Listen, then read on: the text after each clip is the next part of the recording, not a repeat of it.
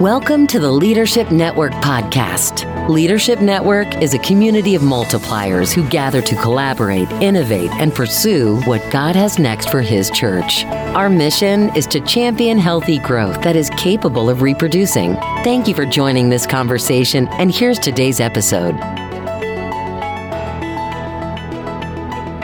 Welcome to this episode of Microchurch Next, brought to you by Leadership Network. My name is Brian Johnson. I am one of the directors with the Kansas City Underground. It's a network of missionary leaders and microchurches in Kansas City. I'm also one of the directors of Microchurch Next with Leadership Network. And if you're not familiar with Leadership Network, or you're just jumping in with us, know that we exist to convene catalytic conversations that foster spirit-led movements of innovation. And at our core, we want to be a prophetic voice for the church, helping church leaders sense what is the Spirit of God doing next across the body of Christ. And we don't want to just leave it in the thought realm. We really want to get our hands around, like, what are practical ways that we can join the Spirit as He moves? And we want to help leaders perceive and pursue that. And so one of the themes that we're exploring this year is the emergence of microchurch movements in the West. And so this space on Tuesdays at 12:30 Eastern Standard Time, we're going to be having these conversations all through this year. And even though it's a virtual space, we want this just to be like a little fire that we come together, sit around and learn from leaders who are innovating in this arena of microchurch. We want to come together and seek Jesus's presence, and we want this to be a space where leaders can be reminded, hey, you're not alone. There are so many that are pursuing what the Spirit of God is doing. And so this theme that we're exploring is the return of the microchurch. This is our first theme in Microchurch Next. And of course, we don't think the microchurch ever disappeared. We would say it's actually this very ancient form of the church, and a compelling case could be made. It's the original form of the church on the pages of the New Testament. And it's also the form of the church in significant disciple-making movements that are happening globally, especially in the global South. And we've seen this resurgence of exploration in this in the West. And so today we get the privilege to talk with John Ferguson of Community Christian Church in Chicago and explore the next phase in this conversation that we're having, which is, how do we live like missionaries? We think that to see microchurches emerge, we need to live like missionaries in order to make disciples, and we'll see the church emerge out of that. So, John, thank you for being with us today. And I just want to turn it over to you for a little bit, just an introduction of who you are and your role with Community Christian.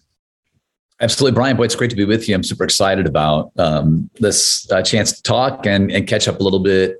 Huge believer in you and what's happening at the Kansas City Underground. And of course, Leadership Network has just had tremendous influence on us as a church, for sure. New thing as a church planning movement, and me personally. And, I was super excited when I heard that Carrie Williams was going to be the new CEO of Leadership Network, and that so much of what good work was being done in the past is going to be continued. The cohorts, have been formative for us in so many ways. So I can't say enough of good things about Leadership Network and sort of the foundation that Bob Buford laid for that so many years ago. And just the fact that his legacy is going to continue is so awesome. So yeah, I'm glad to be here. Thanks for the chance. So, and that was not a commercial you asked for, just to put it out there.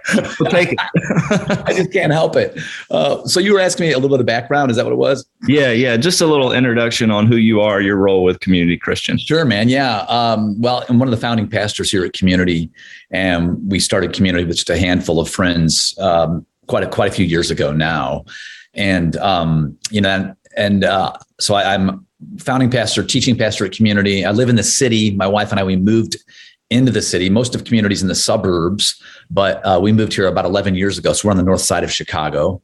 And if you're familiar with the city of Chicago, if you were to drop a pin right between, say, like the John Hancock Building and Wrigley Field, that's where I live. So it's great neighborhood, great place to be. But we really just moved here because we just saw the need and opportunity in the city to be, tremendous, and wanted to be about, helping to start new churches in the city, come alongside the good work that God was already doing through churches and nonprofits in the city. And so we've been here now 11 years, lived here longer than we lived anywhere else as a married couple. So time flies.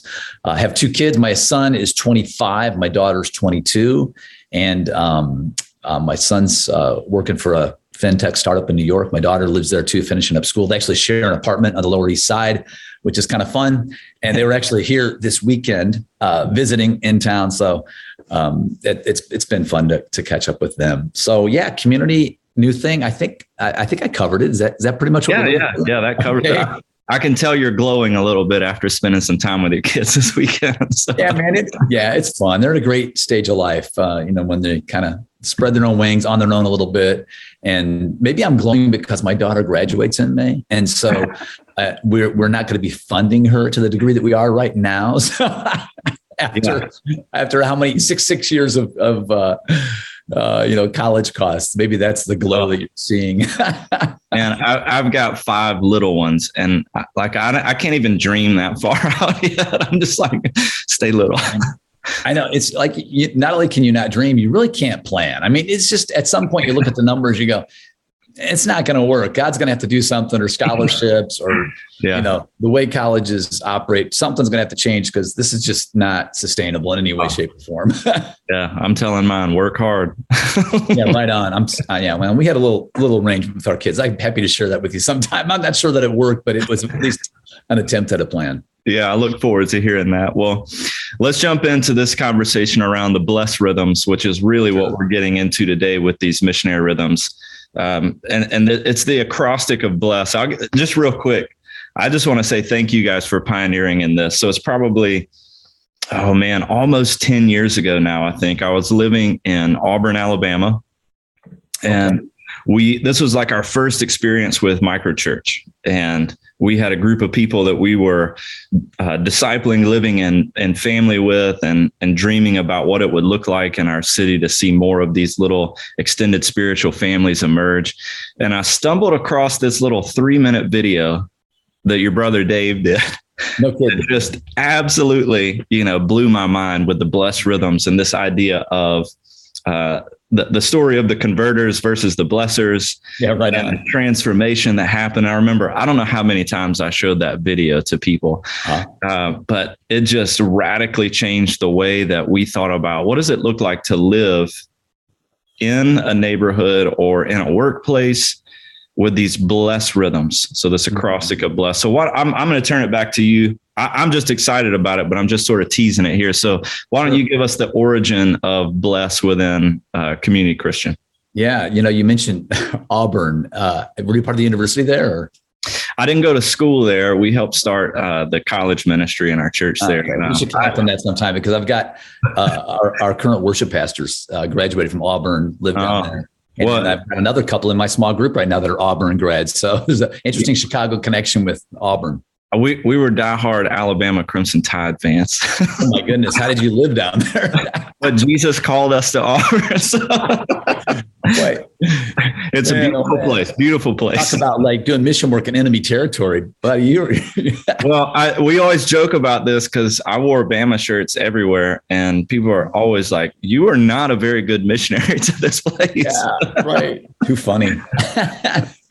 Brian, I think for me, a lot of this begins when I grew up. I mean, I was fortunate to grow up in a home with parents who were Christ followers. And I mean, they just consistently sort of gave their lives to blessing people and places they came across every day. And they still do. They're remarkable people. My dad just retired from ministry this past year. He's 80 and 63 years in ministry. The week before his retirement party, he pulled me aside and we were talking. He said, "Yeah, John, I'm thinking about maybe looking for a life coach. I'm trying to figure out what's next." So that's beautiful. Yeah, it is. It's pretty cool. I mean, I was blessed. I mean, and it wasn't so much what my parents said, as much as it was how they lived their lives. I remember them, praying for people who were far from God. Sharing meals with folks, just to know them better, having people in our home that didn't have a place to go. I mean, honestly, just blessing the people in places they encountered just about every day. And then, of course, as I got older, they began to use their words along with their actions to share with me, how the love of Jesus had impacted their life. And so, when I was about 10 years old, I decided I wanted to follow Jesus. And we kind of did it old school in my church. It was a Sunday night service. And we'd have an altar call, and I walked down the aisle, committed my life to Christ, was baptized right then and there. Awesome. And so I was just super fortunate to grow up in that kind of environment. And of course, my teen years, there are plenty of ups and downs, but somewhere, I think around my senior year of high school, I decided, if I could do anything that I thought would have the greatest impact for the kingdom, it would be to go into full-time ministry. And so I did. I set out on that path. My older brother, Dave, also followed that path. We went to the same Christian college together, where we would often dream of what it might look like, to start a church. And I think, we were definitely, I was 23 when we started Community. Dave was 26. Another guy on our team was 21. We were young, naive. I think, thought we could do church better than anybody else. And so, it was just armed with a passion for evangelism and a dream to change the world that we started Community with, it was 5 of us. And with this mission of, helping people find their way back to God. And that's been our mission really from the very beginning. But as you know, it's one thing to have a mission. It's another thing to live that mission out. And, the truth is we experienced, I think, some of the frustrations that other people experience that we began to see in our people as we tried to help them live out this mission. And, I think when people have found their way back to God, they truly hope their friends and family will also find their way back to God. But we wanted to help people move beyond hoping to actually helping. Yeah. And so that's when we came across that blessers versus converters story that you referenced, that dissertation. Would you like me to just share that real quick? Yeah, I would love. Yeah, because I barely mentioned it, but I'd love for people to hear that again. Absolutely. Okay. Yeah. It's a doctoral dissertation. And Brian, you'll be surprised to hear this, but I don't typically include dissertations in my casual reading.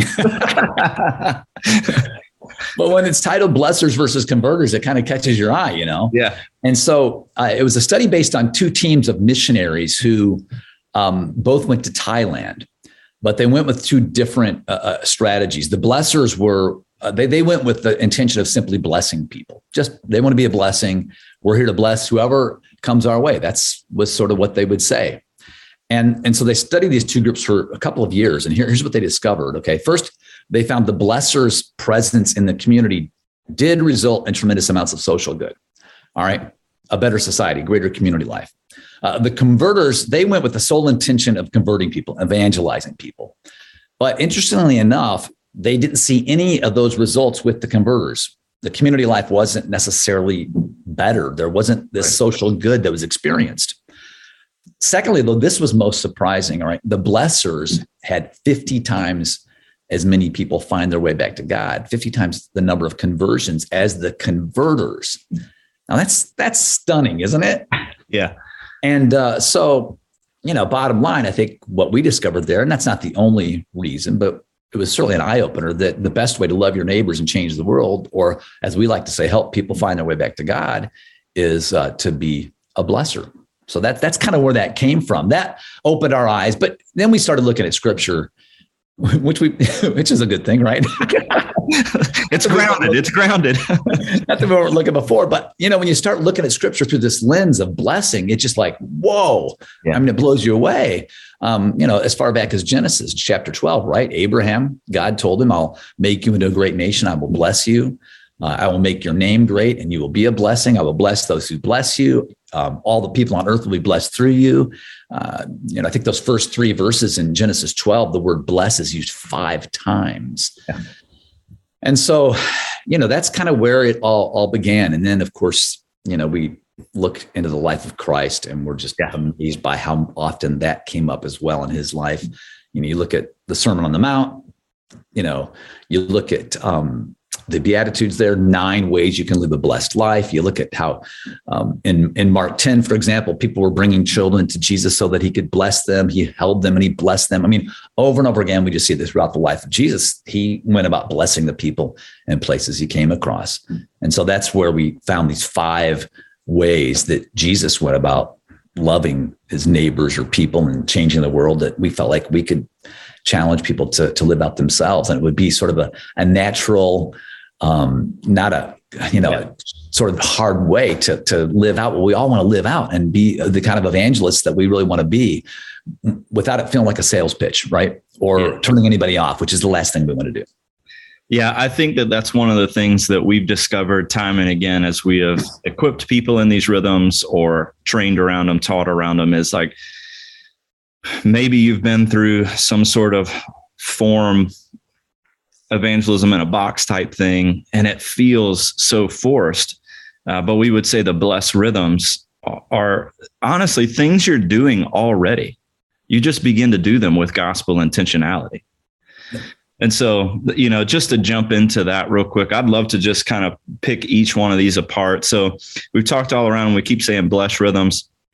We said bless is an acrostic. Here are the 5. 1, begin in prayer. 2, we would say listen and engage. The E would be eat. The first everybody's favorite, right? Eat. Everybody's favorite.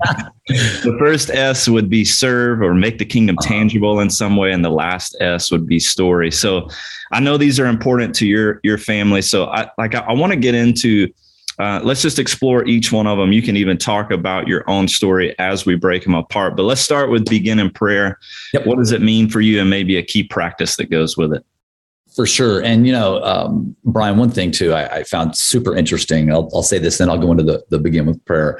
And maybe you've seen this. George Barna, not too long ago, led a really interesting study asking our friends and neighbors what they would value in someone with whom they would have spiritual conversations. And it's just like what you said, it's just kind of being natural. It's like, these blessed practices are like a remedial course on how to be a good friend, right? And he found 3 qualities. They want someone who will listen without judgment, someone who will allow me to draw my own conclusions. Yeah. And then they want someone who can speak confidently about their own story. And I think that's kind of what we're talking about when we talk about blessed. It's just, being a good friend, right? Yeah. And Jesus was known as a friend of sinners, right? So anyway, so begin with prayer. Again, we looked at the life of Jesus. He went on a mountaintop and he prayed before he did anything else. And we see that over and over again, him retreating to pray. So when we do this, we're following his example. And a while back, somebody, pulled me aside and they said, John, there are people around you every day who have never once had someone pray for them, not one time. And, as I mentioned, I grew up in a Christ following home. So my folks have been praying for me before I was even born. Right. And still to this day, I know every day do. And when this person said that to me, I thought, wow, that's profoundly sad. And I'm not talking about, stopping somebody on the street, putting your hand on their shoulder and another hand up like this and making a scene. Let's just offer up a prayer on their behalf. Like, God bless that person. I don't know what they got going on today, but would you bless them? Or ask God to show you how you can bless them yourself. Yeah. The prayer piece is huge. For me personally, a couple things come to mind. One is I have a list of folks that I keep in my journal. I have the word bless on there, and I actually use an app on my laptop for my journaling. That's just kind of how it works best for me. But at one section of my sort of daily template is BLESS, and then a list of like about 5 or 6 couples. Most of them live right here across the street in my neighborhood. And so when I'm, doing it the way I want to do it, which is most days, I'm saying a prayer and just simply saying, God, look, help me to know ways that I can, bless these couples, these people that I know live nearby me, that I know you want to see as part of your kingdom. So help me know what that could look like for me to bless them. But then I'm also asking in my prayers, saying, God, okay, I know there's also probably going to be opportunities throughout the course of my day where I can spontaneously bless somebody. I don't even know it's going to happen, but at some point today, it's going to happen. Yeah. So, help me to look for those opportunities too. So, in some ways, beginning with prayer, it's a great way to ask God to help you know who to bless. But I think it's also a great way to begin to actually bless people. We discount it, don't we? We've heard the same, prayer shouldn't be the last resort. It should be your first intent. But it's really true. And I think one of the dangers of many attempts to give practical ways to actually be on mission is that we minimize or discount prayer. Mm-hmm. And man, that's probably the best thing we can bring to the table, man. And anybody can do it anytime. And it counts. When you pray for somebody, you're on mission in that moment for that person. So that's kind of what it looks like when it comes to this whole idea of, begin with prayer. Yeah, we train around 2 simple prayers. If you don't get anything else, just every day pray, Jesus, where are you at work? And then listen, wait for him to respond. And then, Jesus, how can I join you? Like those 2 simple prayers every day. And really it becomes like this breathing thing of we're going to do this all through the day. Jesus, I'm about to enter into this meeting. Where are you at work in this meeting? How can I join you in it? I'm about to walk back into my house at the end of the day and my family's tired. They've gone through a lot, but where are you at work? How can I join you? And it just becomes a new filter through which to see the day. Yeah, I really like that, Brian, because I feel like sometimes we forget that. I mean, we truly are on mission all the time, every moment of every day. And these blessed practices apply to any relationship. And you got to begin with the folks you're in closest proximity to, right? So if you're not living these out, in your home, then you're probably not going to do a really good job of living it out with the people that you work with or the people in your neighborhood. So yeah, I love that. It's interesting. Sometimes I encourage people, they don't know how to pray. I'll say, well, how about the golden rule of prayer? Just pray for others as you would have them pray for you. Oh, that's good. There's ways that I want people to be praying for me. Okay, well, chances are if I want that, then the guy that I'm trying to pray for and get to know that I don't know super well yet, he probably would like that too. So I'll just start by praying for him the way I want people to pray for me. That's fantastic. I love that. So what I like about these first two rhythms is they help us slow down. We're all trained in a mindset to go, go, go. But these first two help us slow down. So begin in prayer helps us to think about others first, train us to listen to the voice of the Spirit. So the L is next. So listen. How is that kind of integrated into your life now? Yeah, good question, Brian. And, I think, just to say it out loud, we have a lot of work to do in this area. Or I have a lot of work to do in this area. And I think it's unfortunate, but Christians are more known for talking than listening. And I think we just underestimate the value and impact of listening. Asking questions and then listening was absolutely central to Jesus' life and ministry. I read one author who said that Jesus asked 307 questions and answered 3 of them. Yeah. I mean, that's remarkable, isn't it? I mean, often responded to questions with more questions. Yeah, right. Frustrated the heck out of people, right? and again, I mean, the George Barna survey found that our non-believing friends would be open to talking about spiritual matters with someone with whom they know will listen without judgment. And man, we just so quickly want to dive in and correct or judge. And, we're big on the Alpha course at Community. We love Alpha. Yeah. Seen just tremendous results. And I think one of the genius aspects of Alpha is that they tell people that lead it, just listen, ask questions. You're not there to correct. You're there to give people the opportunity to talk. And so, I mean, personally, I don't know that this one's as tangible sometimes when I think about it as a practice I'm living out, as it is more like when I'm interacting with people, just whether they're Christ followers or not, especially those that don't know Christ, just looking for opportunities to listen, because I think laying the foundation of beginning with prayer and then listening really sets the table for those principles that follow, of eating together, serving, and then sharing your story. And if we'll actually begin with prayer and listen, I think we'll be really well equipped to know how we can best do those that follow. So just, being a good listener, intentionally looking for opportunities that your listening will provide, I think is some of the most important aspects of this particular practice. Yeah. We always say, ask better questions and ask more questions. And that's, there's an art to that. I mean, the only way to get better at it is just to keep trying it, And so just the only thing that is a caution for me with listening, I always encourage people, always be thinking about the next question you're going to ask, right? But at the same time, don't miss listening to what they're saying while you're trying to think of the next question.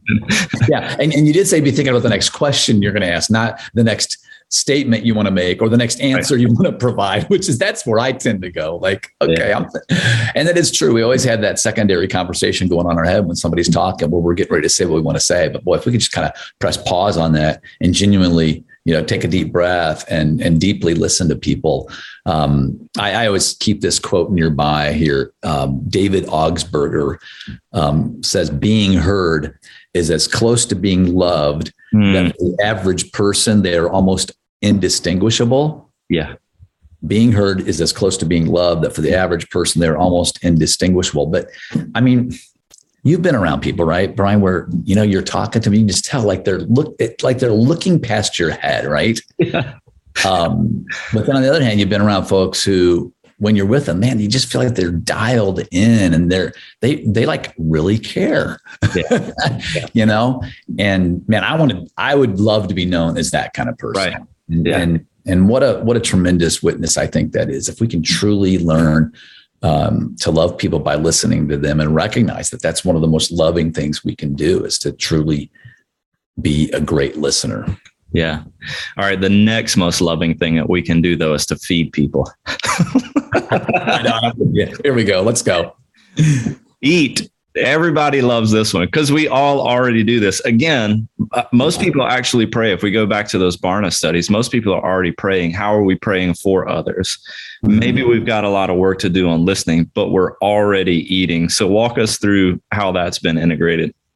Yeah, no, it's good, Brian. And, you know, again, to go back to the life of Christ, I love just how often, again, if you start to think about this, these practices begin with prayer, listen, eat, and then you start reading scripture through that lens. I mean, Jesus was eating with people all the time, right? Shared meals all the time. He was known as, you know, someone who was eating with tax collectors and sinners, right? Sharing meals.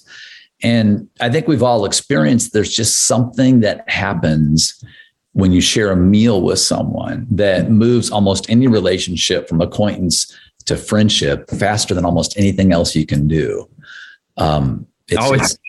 Sorry to cut you off. That's all right. No, just that one line right there, from acquaintance to friendship. I always tell people, as soon as you share ribs with somebody, right? Like, yeah, right on.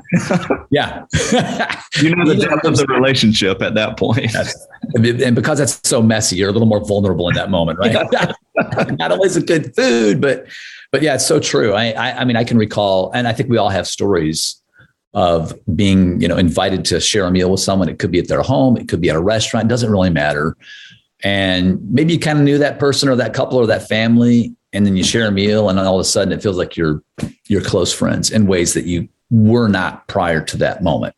Yeah. I also tell people, I think, because oftentimes, you know, when it comes to the invitation of sharing a meal, asking someone, I don't know if they really want to. I'm not sure if they'll say yes. They're probably busy. You know, they've got all sorts of excuses that creep up. But I don't know about you. I'm blessed when somebody even asks, even if I can't do it. Yeah. It's like, oh, that's cool. They wanted to hang. They wanted to share a meal, right? Yeah. So I think just the asking even to share a meal can be powerful. And I think we've all experienced that. The other thing I would say is, you know, this is a practice that we don't have to add anything really to our schedule. Right. I think we all live busy lives, right? But most of us still probably eat, 3 times a day, right? Yeah. 21 times a week. And man, you can bless somebody without adding anything to your already busy schedule. Just don't eat by yourself, you know, share a meal. You know, one of the ways we're kind of living this out right now is we have about a dozen to 15, 20 somethings at our place just about every Wednesday night. For it's basically kind of a small group, but we've incorporated a meal into that every week. Yeah. And, you know, there's just something about that sharing of the meal. Well, first of all, the young adults that free me. It's like, okay, I'm there. Yeah. Right. But there is just something about the sharing of the meal that is amazing. And it's funny too. You know, my wife and I pretty much take responsibility for that every week. And yeah, it's kind of costly and it's extra work, but I mean, just the magic, whatever God does around that is just really something special. And then what's kind of neat too, is on occasion, one of them will offer to bring the meal. And I mean, what a huge blessing then that is to us when somebody actually offers to bring it for a change, you know? Yeah. So yeah, sharing a meal and eating together is just it's a huge way. And sometimes it's not even a whole meal. I remember this was during the pandemic. I was, you know, praying for my neighbors across the street, asking God to help me find ways to bless them.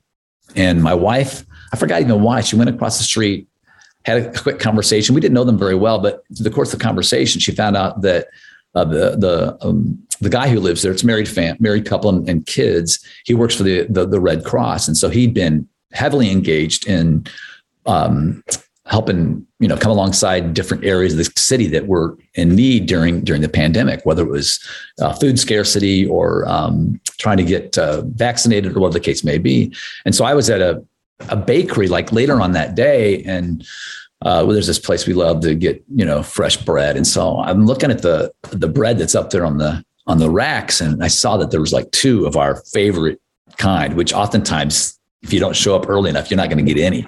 Yeah. And just this little prompting was like, buy the extra loaf for, the Red Cross guy across the street. You're trying to bless him anyway. And here's a good way to do that. And, it was like $5-6, nothing, no big deal. And so I just brought it down and took it home. I said, hon, I know you met them and said he worked for the Red Cross. I was thinking we could just bless them by just taking that loaf of bread over there. She said, oh, that's a great idea.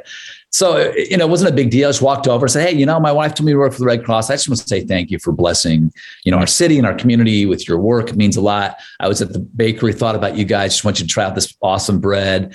It's super tasty. I think you'll really like it, and left. And it wasn't anything more than that. But it was just kind of a simple way to bless somebody by providing something they could eat. Yeah. And I think looking for opportunities like that is it kind of raises your awareness when you're keeping in mind these blessed practices. Yeah. And again, like you said, it doesn't have to be some huge, 5-7 course meal, whatever. It's like, it might be tea. Yeah. Right on. We always encourage people, if you find yourself more on the introverted part of the continuum and you're thinking, I love what I'm hearing, but that scares me to death to think about throwing a big party or sharing a big meal with a lot of people. It's like, well, then think about a simpler way. This is not about comparison or what meal is bigger or how we do this, but what are the ways that I can integrate this into my life? And it might be just going for coffee with 2 or 3 people. Like, who are the people to whom Jesus has sent you, and how do you contextualize that meal with them? Yep. So we often say it's in beginning in prayer and listening to people and sharing meals that we find out the best way to serve them. So that's the first S. So let's walk through this one. Yeah, totally true. Again, just to ground this back in the life of Jesus. I mean, he said he didn't come to be served, but to what?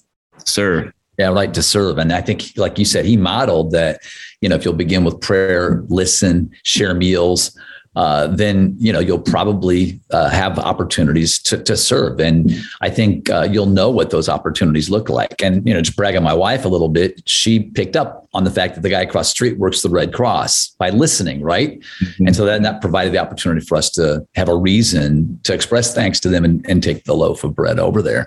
But yeah, praying, I think listening and eating also ensures that the serving is about the person being served and not the person doing the serving, right? I think it's easy to maybe kind of do these things because, it makes us feel good, but we want to make sure that the way we're going about serving really is in the best interest of the person being served.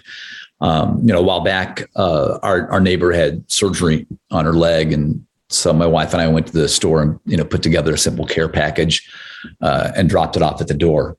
It was just, it didn't take more than maybe 20 minutes. I mean, Target's like 2 blocks away, and it wasn't anything fancy. We spent maybe, 10 or $12, but knew that she wasn't able to walk around and would appreciate something like that. So, not a big deal, not hard, not threatening, but loving. Yeah, I think so. A blessing, I would say so. And again, there are a couple that were looking for opportunities to bless. And so when you found out, wow, she just had surgery on her leg, she's going to be sitting around for a long couple of weeks.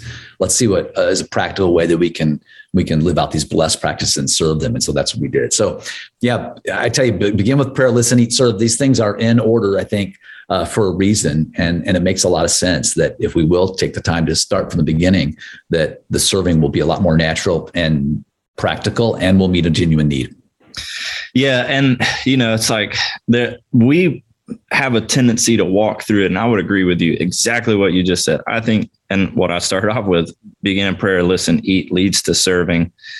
But sometimes I think you'll agree, maybe those 4 can kind of, except for begin in prayer. You should always begin in prayer. There's a reason to begin. Yep. But it's like, as we begin, Jesus might highlight a way to serve that leads to that meal.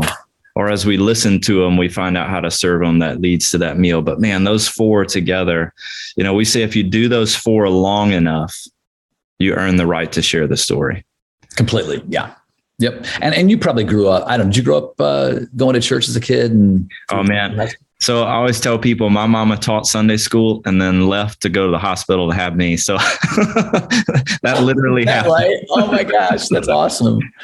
But I don't know what circles you grew up in, like through junior high and high school. But for us, I mean, it was all about the verbal witness, and we had some great stories that came out of that. Evangelism explosion was something that I was trained in as a young adult. There we go. Ask the 2 diagnostic questions, and then you walk through that outline, and you get to the point. You tell them the story, right? And again, nothing disparaging about those approaches necessarily, but I think in a lot of ways, it did sometimes come off as kind of a sales pitch or a little too coercive. And, I like to say it's not our job to cajole, convince, or coerce. It's our job to love people the way Jesus loved them and let the Spirit do the convincing and converting, right? Oh, that's right.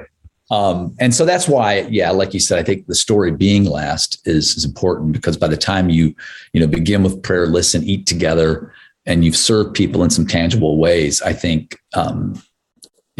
chances are they're going to ask you, okay, at some point, all right, so why do you do what you do? Why are you so kind to me? What's all this about? Why do you live the way you live? And then you'll have a chance to tell your story, tell them the difference that Jesus is making in your life and how he's changed your life. And again, go back to that Barna survey. They want somebody who can confidently tell their story, right? And I think when the moment's right, you got to take advantage of that and be prepared to tell your story. I would 100% agree. Just a personal story in a neighborhood we lived in a while back. It's like we were intentional with these. Once we discovered these rhythms, and just as a family, we said, all right, let's at least live those first 4, right? Like, let's go hard with that. What ended up happening is our neighbors began to ask us about Jesus. What is informing your life? Yeah, they felt the freedom to just walk up into our backyard. One night, we're just sitting there. My wife and I are talking, and one neighbor's like, the quote was, "I think God tried to talk to me 3 times today. Can you tell me if he did?"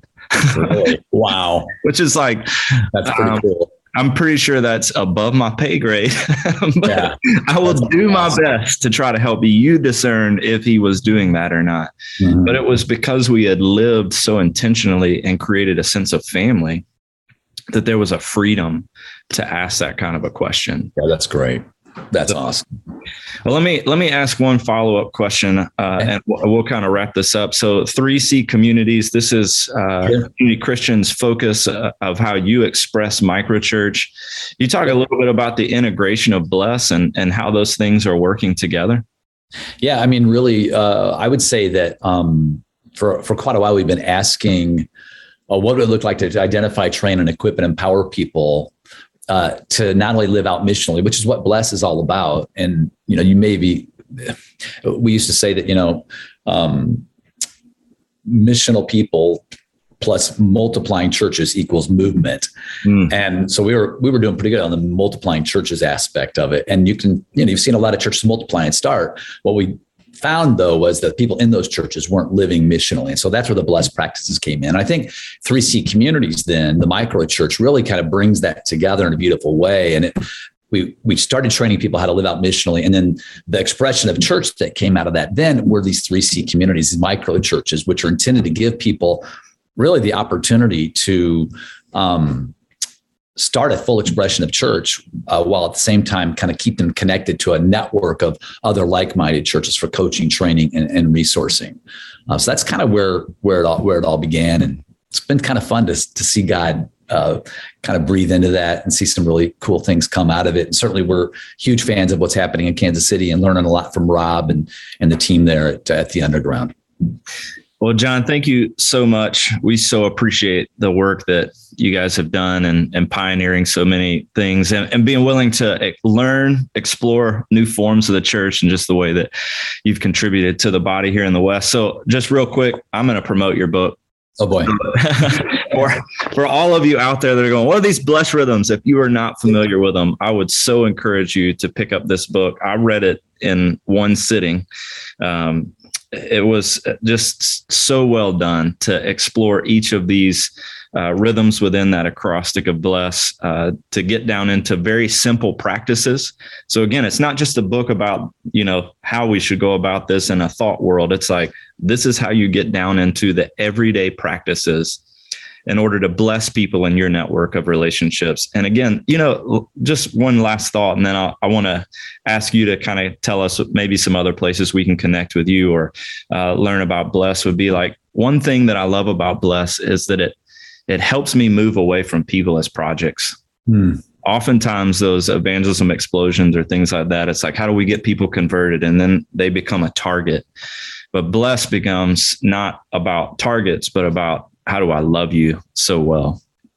Yeah. So, that's great. I think that reflects the heart of Jesus for sure. So yeah, right on, Brian. Thanks. And thanks for letting people know about the book. If people want to find out more information, bless-book.org would be a place, bless-book.org, communitychristian.org or communitychristian.info would be another place to find out more information about Microchurches, 3C communities, or Bless as well. So thanks for having me on. This has been a lot of fun. Yeah, thank you so much. Again, just enjoyed this conversation, getting to know you a little bit more. So for those of you listening now, or if you're following up later, go check out those resources, dig into Bless. I think they will be a huge resource for you in equipping everyday people to live like missionaries. Grace and peace. Thank you for listening to this episode of the Leadership Network podcast and joining the conversation for what is next for the church and its leaders. We look forward to connecting with you as we bring our questions, contribute our wisdom, and pursue what is next. Visit leadnet.org for more resources, information about leader cohorts, and more. That is leadnet.org.